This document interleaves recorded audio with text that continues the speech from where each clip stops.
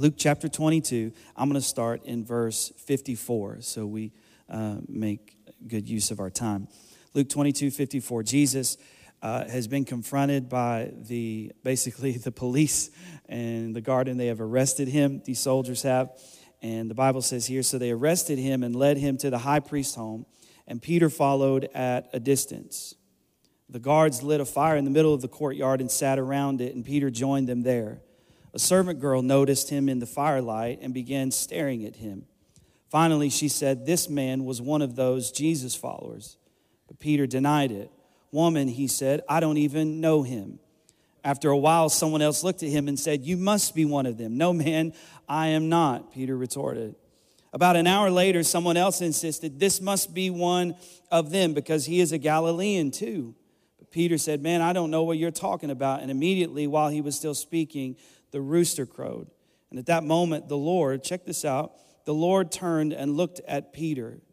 And suddenly the Lord's words flashed through Peter's mind, where Jesus had said, "Before the rooster crows tomorrow morning, you will deny 3 times that you even know me." And Peter left the courtyard weeping bitterly. The guards in charge of Jesus began mocking and beating him. They blindfolded him and said, "Prophesy to us, who hit you that time?" Wow. They hurled all sorts of terrible insults at him. How did we get here, Peter? How did we get from Jesus, "I will never deny you, I'll die for you," to "I don't even know you"? How did we get there? In just a few short verses, what seems like a very quick fall is actually not a quick fall at all. No fall is quick. It's actually a journey. And Peter got here way before he got here. He was here in his heart, and he didn't even recognize it. Jesus recognized it. Remember, Jesus said to Peter, he said, "Peter, Satan has desired to sift you as wheat, but I have prayed for you." And I love this about Jesus. He said, "I've prayed for you, but you're still going to fall." Woo! That's an amazing thing. That's an incredible thought, isn't it? Jesus said, "I prayed for you. You're still going to fall away. You're still going to deny me. But when you have denied me and when you have fallen, you will turn again. And when you turn again," see, sometimes Jesus isn't praying that we miss the fall. Sometimes Jesus' prayer is just that we come back. Isn't that an amazing thought? I love that about the Lord, that man, he doesn't always intervene in my fall, because my fall actually teaches me something sometimes about myself that I wouldn't learn about myself if I didn't fall. And so he lets him fall, but he says, "I prayed for you, so you're going to return. And when you return, you're going to preach to your brothers. And this spirit of encouragement that I have given to you is going to come on them. And God is going to use you in a great way." It's an amazing thing. But let's talk about the journey for a second, because this didn't just happen. How did we get here? Peter, we got here because Peter was overconfident. Peter was overconfident in himself. Peter was what we would say in our day and age a self-made person. He's a fisherman. He is a hardworking man. He is his days are not short. His days are long with labor. He knows what it means to get up early and to go to bed late and to make a living for himself. Peter is a confident man in his abilities to take care of himself. And Peter is overconfident. Because when it comes to the Lord, there's a line we cross when it becomes arrogance and not confidence. And that's overconfidence.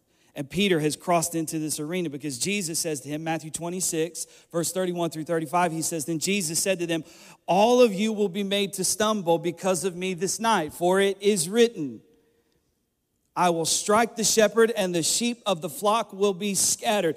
Peter responds, "No way, Jesus. This can't happen. Even if all are made to stumble because of you, I won't ever stumble." And Jesus is saying, "Peter, Scripture has spoken it."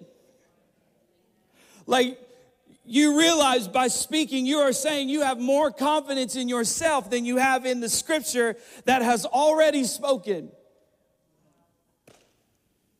There's an overconfidence. And when we're overconfident, One of the first things we do is overspeak. We talk too much. When we're overconfident, we talk too much. Proverbs 10:19 says, when words are many, transgression is not lacking, but whoever restrains his lips is prudent. In other words, sometimes insecurity actually makes us talk more than we should. When we overspeak, we overcommit. I can't tell you how many people have come through these doors over the past 33 plus years and said, I'm with you forever. And they're not here anymore. And I'm not surprised because I've seen it before. I have seen people who are insecure. They overspeak and they overcommit. You ever notice that when somebody is really struggling with their in their relationship with somebody because of their insecurity about how they feel about them or about how they actually feel about the person they're in relationship with, they begin to overstate their love, overstate their affection, overstate their commitment. And when we feel insecure about even our marriages or other relationships, we begin to overbuy and overdo it. For Valentine's Day, if we're trying to save our marriage, we buy 10,000 roses when just one every week would have done the trick. But now, because we haven't done anything for the entire year, now we're overstating. And we really don't love them 10,000 roses much. We're just trying to prove that we love. Peter did this. Remember when they came to arrest Jesus? And the guy, they reach out to grab Jesus, and Peter grabs the sword and he cuts the guy's ear off. And Jesus is like, whoa, bro, that's not what I came for. It's not what we're here for. Haven't you learned anything about me in the past 3.5 years? This is not what I'm about. But because now his commitment has been threatened, now he's overcommitting. And now he's doing stuff that the Lord never asked him to do and saying things he never asked him to say. He's overcommitting. Why? Because he's insecure. He's overcommitting. Why? Because he really knows who he is. And sometimes because we know who we are, we overcommit thinking that's going to fix us, and that's not going to fix us. We overspeak thinking that's going to fix us, and it's not going to fix us. I've been to conferences my entire life, and I've noticed this, especially at conference time or when you have like revival services or you have special services or you have a special speaker and they share a message and they give this incredible message and it's very convicting, but we run to the altar and we say stuff like, I'll go anywhere, I'll do anything, I'll be whatever you've called me to be. And then the next morning, God simply asks us to talk to our coworker about him, and we can't even do that. Why? Because we are constantly overcommitting because of our insecurity. And Jesus actually came to the earth to help us with our propensity to overcommit. Remember in the Old Testament, they actually had the opportunity to serve God by faith, but they looked at God and said, whatever you command us to do, we'll do it. And so he gave them commandments, and what did they do for the rest of the Old Testament? They broke every single one of them. We overcommit. Remember last week, Pastor Richard talked to you about the rich young ruler. He came to Jesus and he said, Jesus, he said, you know, I'd love to follow you. What do I do? What do I do to get salvation? And Jesus looked at him and said, you got to keep all the commandments. And he said, I have. He was lying. He was lying. Because when Jesus asked him to sell all of his stuff, he couldn't sell all of his stuff because he couldn't even keep the first one. Thou shalt have no other gods before me. So we overspeak, we overcommit when we're actually really insecure. We've got to recognize that about our lives, man. Sometimes we overspeak, we overcommit. And what does that do? It doesn't just lead us to a fall. It leads us on this journey of a fall.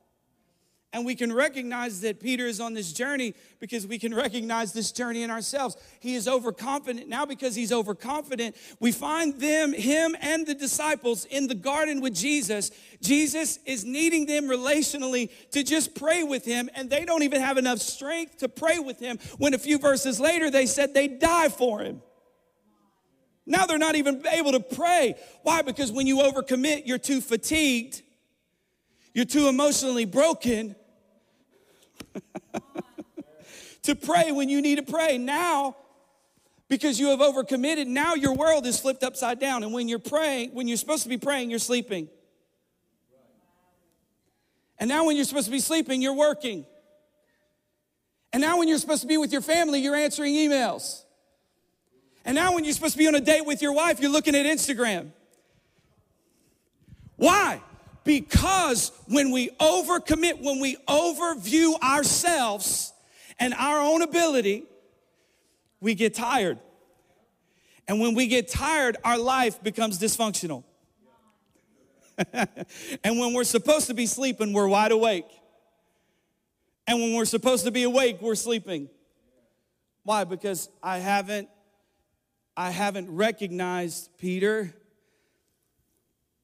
that the scripture said, I am not enough on my own.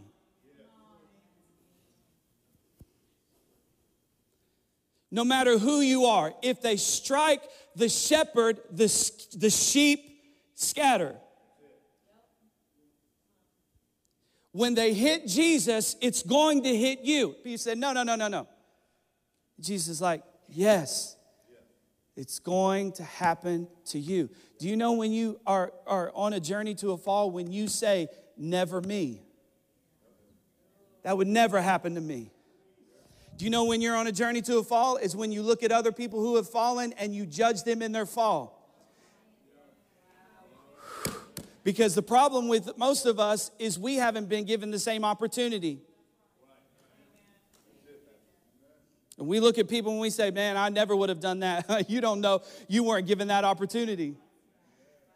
I never would have cheated like that. You don't know. She didn't talk to you the way she talked to him. You don't know. Because except it be for the grace of God, there go I. When you start to think it couldn't be me, it would never be, I would never. You're actually on the journey to your fall. It's an amazing thought. So we overspeak. We overcommit. Matthew chapter 5, verses 33 through 36. Jesus said this even about oaths because he knew our propensity to overcommit. He said, again, you have heard that it was said to the people long ago, do not break your oath, but fulfill to the Lord the vows that you have made. But I tell you, do not swear an oath at all.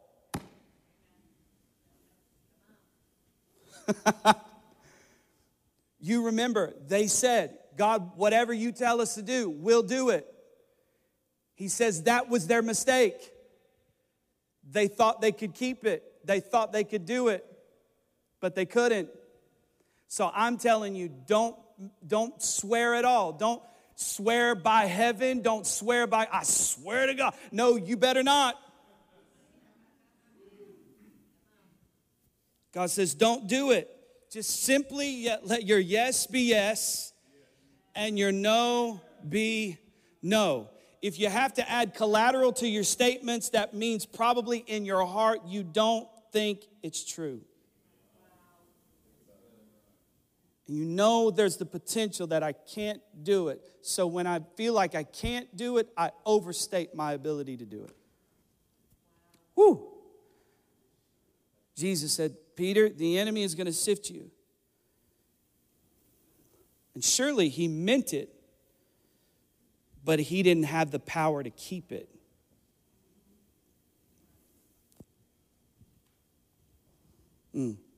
So now he's emotionally, physically fatigued.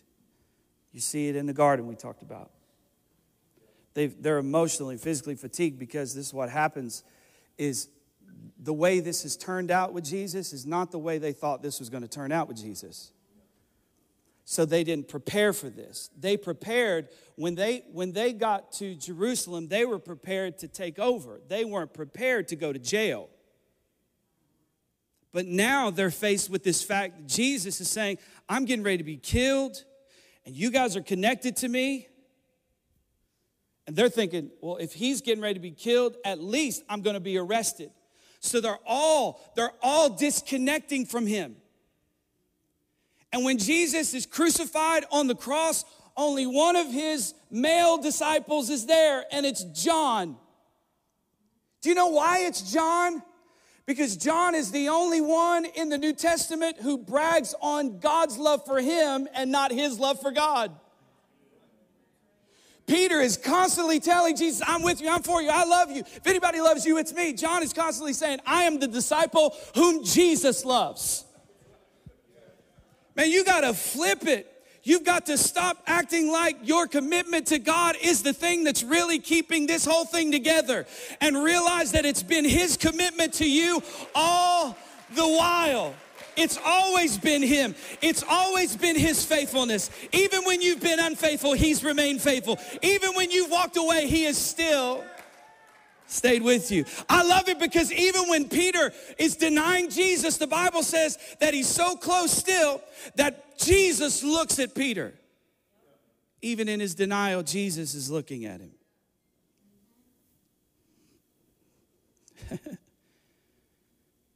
So he's tired. This isn't how I thought this was going to go. I brought my sword because I thought we were going to kick butt and take names. I thought this was our time.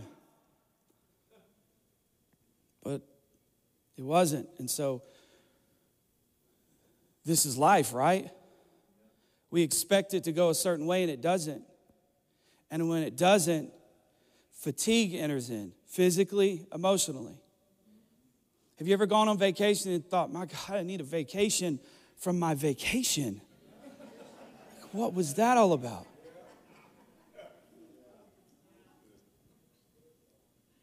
Why is that? Because usually when we go on vacation, first of all, we expect too much of it. We thought the weather was going to be one thing, it wasn't. We thought the hotel was going to be one thing, it wasn't. We thought the kids were going to act a certain way, it wasn't. They didn't. And then what happens is we go there, we spend all of this time and all of this money, and then on the way home, we're driving, we're thinking, that credit card bill is coming due. And that interest rate is 19, 20%. And I'm still paying on Christmas. Right? We don't rest right. We don't rest right. And the reason, and because we don't rest right, especially when we face stuff that was unexpected, it hits us. Like if you were to wake up this morning and somebody was to say to you, hey, listen, you got to run a marathon. And you haven't trained for a marathon. Like you would be afraid. I don't know anybody in here who was told, hey, man, you got to run a marathon. And you're like, seriously, I ate pizza last night. I can't run a marathon. You didn't prepare, so you're not ready. You're not emotionally ready. You're not physically ready. And so if you run that marathon, you're probably not going to run that marathon. You're probably going to walk that marathon, crawl in that marathon, and have somebody have to pick you up about 3 miles into it and carry you the rest of the way through that marathon. You weren't prepared. And so why do we think that life is any different? Stuff is constantly happening to us that we didn't prepare for. You didn't prepare for that sickness. You didn't prepare to lose that job. You didn't prepare for it. And so when it happens, emotional and physical fatigue are thrown onto us that we did not prepare for. So what do I have to do? How do I properly rest? I have to create margin and space in my life. I have to create space for crazy stuff to happen. It's like when What's-His-Face told us when we were getting married, he said, the finance guy, Ramsey guy, he said, you need $1,000 in an account that you don't touch because something bad is going to happen to your car, in your health. You need to prepare. You have to create margin for trouble in your life. Have you ever noticed Jesus was never rushed in his ministry? Why? How did he live a life that was not rushed? Well, he was in constant communication with the Father. How do I live an unrushed life? I live in constant communication with the Father. The Bible tells us about Jesus that he woke up early to pray. And you're like, I need another 15 minutes. No, you actually need a 15-minute prayer time. Because rest is not always about sleep. Because for some of us, we lay in bed, but we're not actually sleeping. And we would get better physical rest if we would get better spiritual rest. Isn't it an amazing thing that of all of the 10 commandments, the longest commandment that God takes his time on is the one about rest? Because he knew it would be the one that would create the most dangerous places and spaces in our life. The reason I want my neighbor's stuff is because I'm not resting. The reason I lie is because I'm not resting. Watch, Peter is tired, he's fatigued, so the commandment is do not lie. Peter is in a situation where he's around some people, they have recognized him, and they're saying, aren't you with Jesus? He's saying, no, this isn't who Peter is. Peter's not a liar. This isn't his character. This isn't the man we've seen him to be. We've not seen him to be a man that's a coward and afraid of people knowing that he was with Jesus. Just a few verses earlier, he's got a sword out. He's ready to go. He's not afraid. He is tired. He's tired. And he's tired because it didn't work out right. And he's tired because he's put too much confidence in his flesh. And now he's lying. Why? Because he hasn't rested.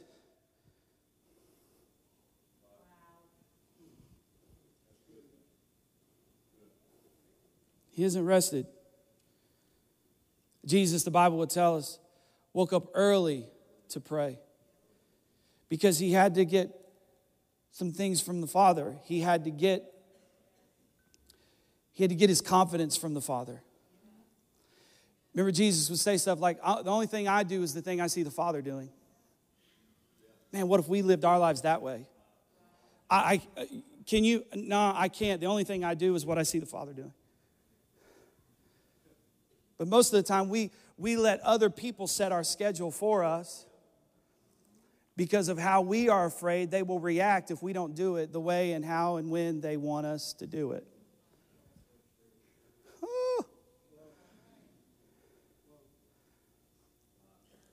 Because we're not rested, we're not focused. We're involved in a bunch of different things that don't make any difference in our future. Some of them might even be good, but every good thing is not a God thing. That's why Jesus said, yeah, there are a lot of good things I could be doing right now. Even at the end of his ministry, you find Jesus getting even more focused. At the beginning, you see Jesus, he's at a wedding, and the Bible says that he's there, and his mom says, hey, can you help these people out? They've ran out of wine. And Jesus says, it's not my time yet. This is a distraction. And because it's his mom, he does it anyway. There's a woman at a well, so he stops and he chills by the well for a little bit. But at the end, you don't see a woman at the well. You don't see Jesus at a wedding. Matter of fact, Jesus is actually on his way. The Bible says he set his face to go to Jerusalem, and there were other things he could have done, other people he could have ministered to. And I'm sure somebody said, Jesus, you should have come to my house that day. Jesus, you should have visited me that day. Jesus, you should have healed me that day. Jesus, you should have been there for me that day. He said, but I got to go to Jerusalem. There are just some things that are good things, but they're not a God thing for me. Woo! That's liberty to somebody in this room today. Some mom who thinks she's got to be there for everybody. Some mom and dad who think they got to fix every situation. Some husband in here who thinks he's got to take his wife to Bermuda every year for vacation. There are just some things that you can't do, and that is okay. And we struggle with this in our day even more than Peter did. Imagine if Peter had Instagram. Dear Heavenly Father, how messed up would this guy have been? When he started preaching on the day of Pentecost, he would have been preaching, he would have checked his Instagram. Did anybody like that sermon today? Did they get a really good picture of me while I was preaching that sermon today? Did they get the crowd? Because the crowd was massive. Did you guys see that crowd? We fill our lives with things that it's not necessarily bad things. They're just not God things for us. So it leads us to this failure to, so we're in the garden and we're sleeping when we should be praying. And then we end up lying, doing stuff that's out of our character. And then it escalates because when we start to act out of character, man, now we've just got to go with it. And now he's like, no, I don't know him. No, man, bro, leave me alone. I don't know him. I don't know what you're talking about. He's like, get out of my face, bro. I don't know him. That's what the Bible said. Start yelling and cursing. Have you ever found yourself, somebody look at you and say, that's not in character for you? Or you look at somebody and you say, wow, I can't believe that happened to them. Oh, it didn't just happen. How did we get here? Oh, you didn't just arrive. It was a journey. And it started with confidence in self. Paul would say it this way in his relationship with God. This is how he treated it. He had actually gone to the Lord and prayed and asked him to take out a thorn that was in his flesh that was causing him trouble, and God didn't do it. And the response from heaven was, my grace is sufficient for you, for my power is made perfect in weakness, in 2 Corinthians chapter 12, verses 9 through 10. But watch what the follow-up verses say. Paul says this. He says, therefore, most gladly, I will rather boast in my infirmities, that the power of Christ may rest upon me. Therefore, I take pleasure in my infirmities, in reproaches and needs and persecutions and distresses for Christ's sake. For when I am weak, then I am strong. He's not talking about his sin. He's talking about his weakness, his sicknesses, his persecutions. He's not talking about the fact that I'm not doing what I should be doing. That's not what he's talking about here. He says, this is what happens. When you properly rest in Christ, Christ's power rests on you. That's what he's saying. He's saying, I'm going to boast in my infirmities, because what I'm going to do is I'm going to admit my need of him. And when I admit my need of him, his power rests on me. Is there anybody in this room today in need of a power that is bigger than you? It's bigger than your education. It's bigger than your income. It's bigger than your family. It's bigger than your ability. Is there anybody in this room today who said, I need the power of Christ to rest on me? So rest in him. Remember Jesus said in Matthew 11:28, come, all who are weary, heavy laden, I will give you rest. Who's he talking to? He's talking to a Jewish community who had made a promise that we can do it. And he's saying, nope, you couldn't, could you? The law has overwhelmed you. So come to me. We do it. One of the reasons we do it is because we have this need to win, this need to maximize our time. And so we do it. We go in for a couple of hours on a holiday. We sneak some email responses, on a Saturday, and we do it. And I understand all of that.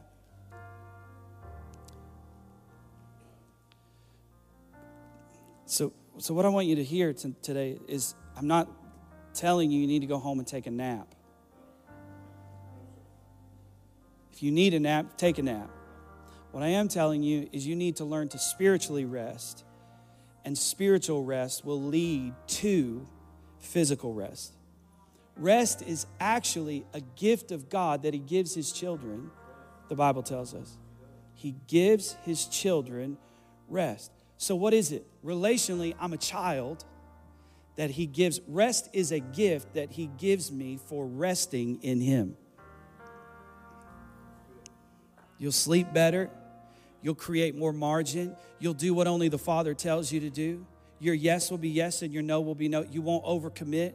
You'll walk with a pace in life that is enviable to the world. And they'll wonder, how did you get ahead when you didn't stay up till 3 o'clock in the morning every night? I got ahead because there's a power resting on me that is not of this world. While I was sleeping, Jesus was working for me and doing things for me that I couldn't do for myself. A day with the Lord is like 1,000 years. You can put 1,000 hours in. I'm just going to rest in his goodness and in his grace. And he'll give me wisdom. He'll give me strength. He'll give me the way to go. He'll tell me what to do. He'll tell me who to avoid. He will take away all of the things that would eat up my time and take away from my rest if I'll rest in him. Can you stand on your feet this morning? I got to rest in him. So, Father, today We thank you for your son, Jesus. We thank you that he finished the work on the cross. And the Bible tells us that he went down and he sat down at the right hand of the Father because his work was done. First of all, God, help us to stop trying to earn your salvation, trying to earn your love, trying to earn your grace.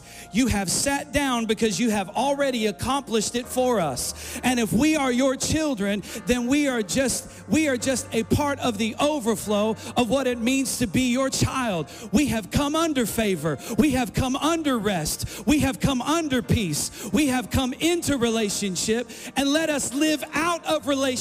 You are more interested in who we are becoming than what we are doing. That's why you let Peter fall, because you knew that he couldn't carry that self-confidence for the next 20 years of his life. So God, whatever you got to do to break us of our will so that our will becomes your will, do it in Jesus' name, because we truly need rest. We need true rest. I've actually fallen to sleep and woken up more tired when I've rested in self. But there is a rest that you bring, that even though we might not get as many hours, it accomplishes just as much and even more. Because we aren't resting in ourselves anymore. We are resting in you, and your power is resting on us. In Jesus' name, we pray, amen and amen. Come on, if you're here today, every head bowed, every eye closed. If you're here today and you say, Rob, I need to make Jesus Lord of my life. I came to church today and I've been away from the Lord, or I'm here for the first time, and I need to say yes to God. I need to declare my faith in Jesus. And like that song you guys sang earlier, I heard it. Jesus is the only way to heaven. And I've been trying to, like Peter, I've been trying to get there on my commitment. I've been trying to get there on my goodness and in my works. And I want to fall totally into the grace of God today and lean on him today. If that's you, I'm going to count to 3. And when I do, I just want your hand to go up in the air. And we're going to pray a prayer and believe that God is going to supernaturally change your life today. Come on, 1, 2, 3. Throw that hand up in the air. Awesome. Awesome. See it? Awesome.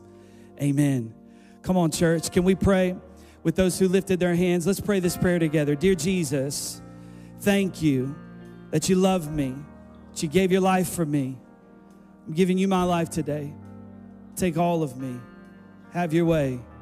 Use me for your glory. In Jesus' name I pray. And the church said, amen. Come on, if you're in here today and you're a little tired and you're a little weary, come on, how about you just throw your hands up in the air today and just say, God, I'm leaning into you today.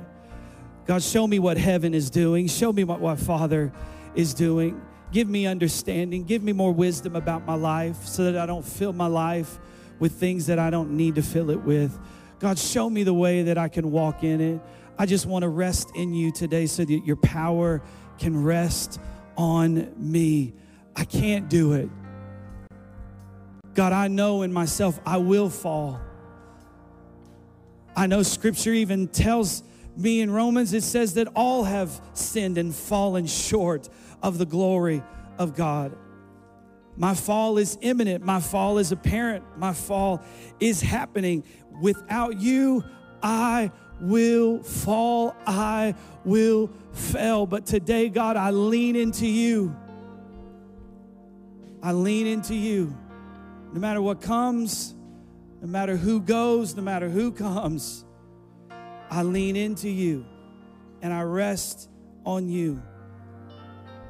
Just as the Bible said, John, who was the beloved, John, the disciple whom Jesus loved, just as at that table, at that communion, he laid back and rested on you. He was the only one to show up with you in your time of need. And he never was declaring his love for you. He was constantly leaning on you. And he was there for you. God, help us to constantly lean on you so that we can be there for you in our community, in our family, in our city, on our jobs. In the name of Jesus, we pray. And the church said, amen.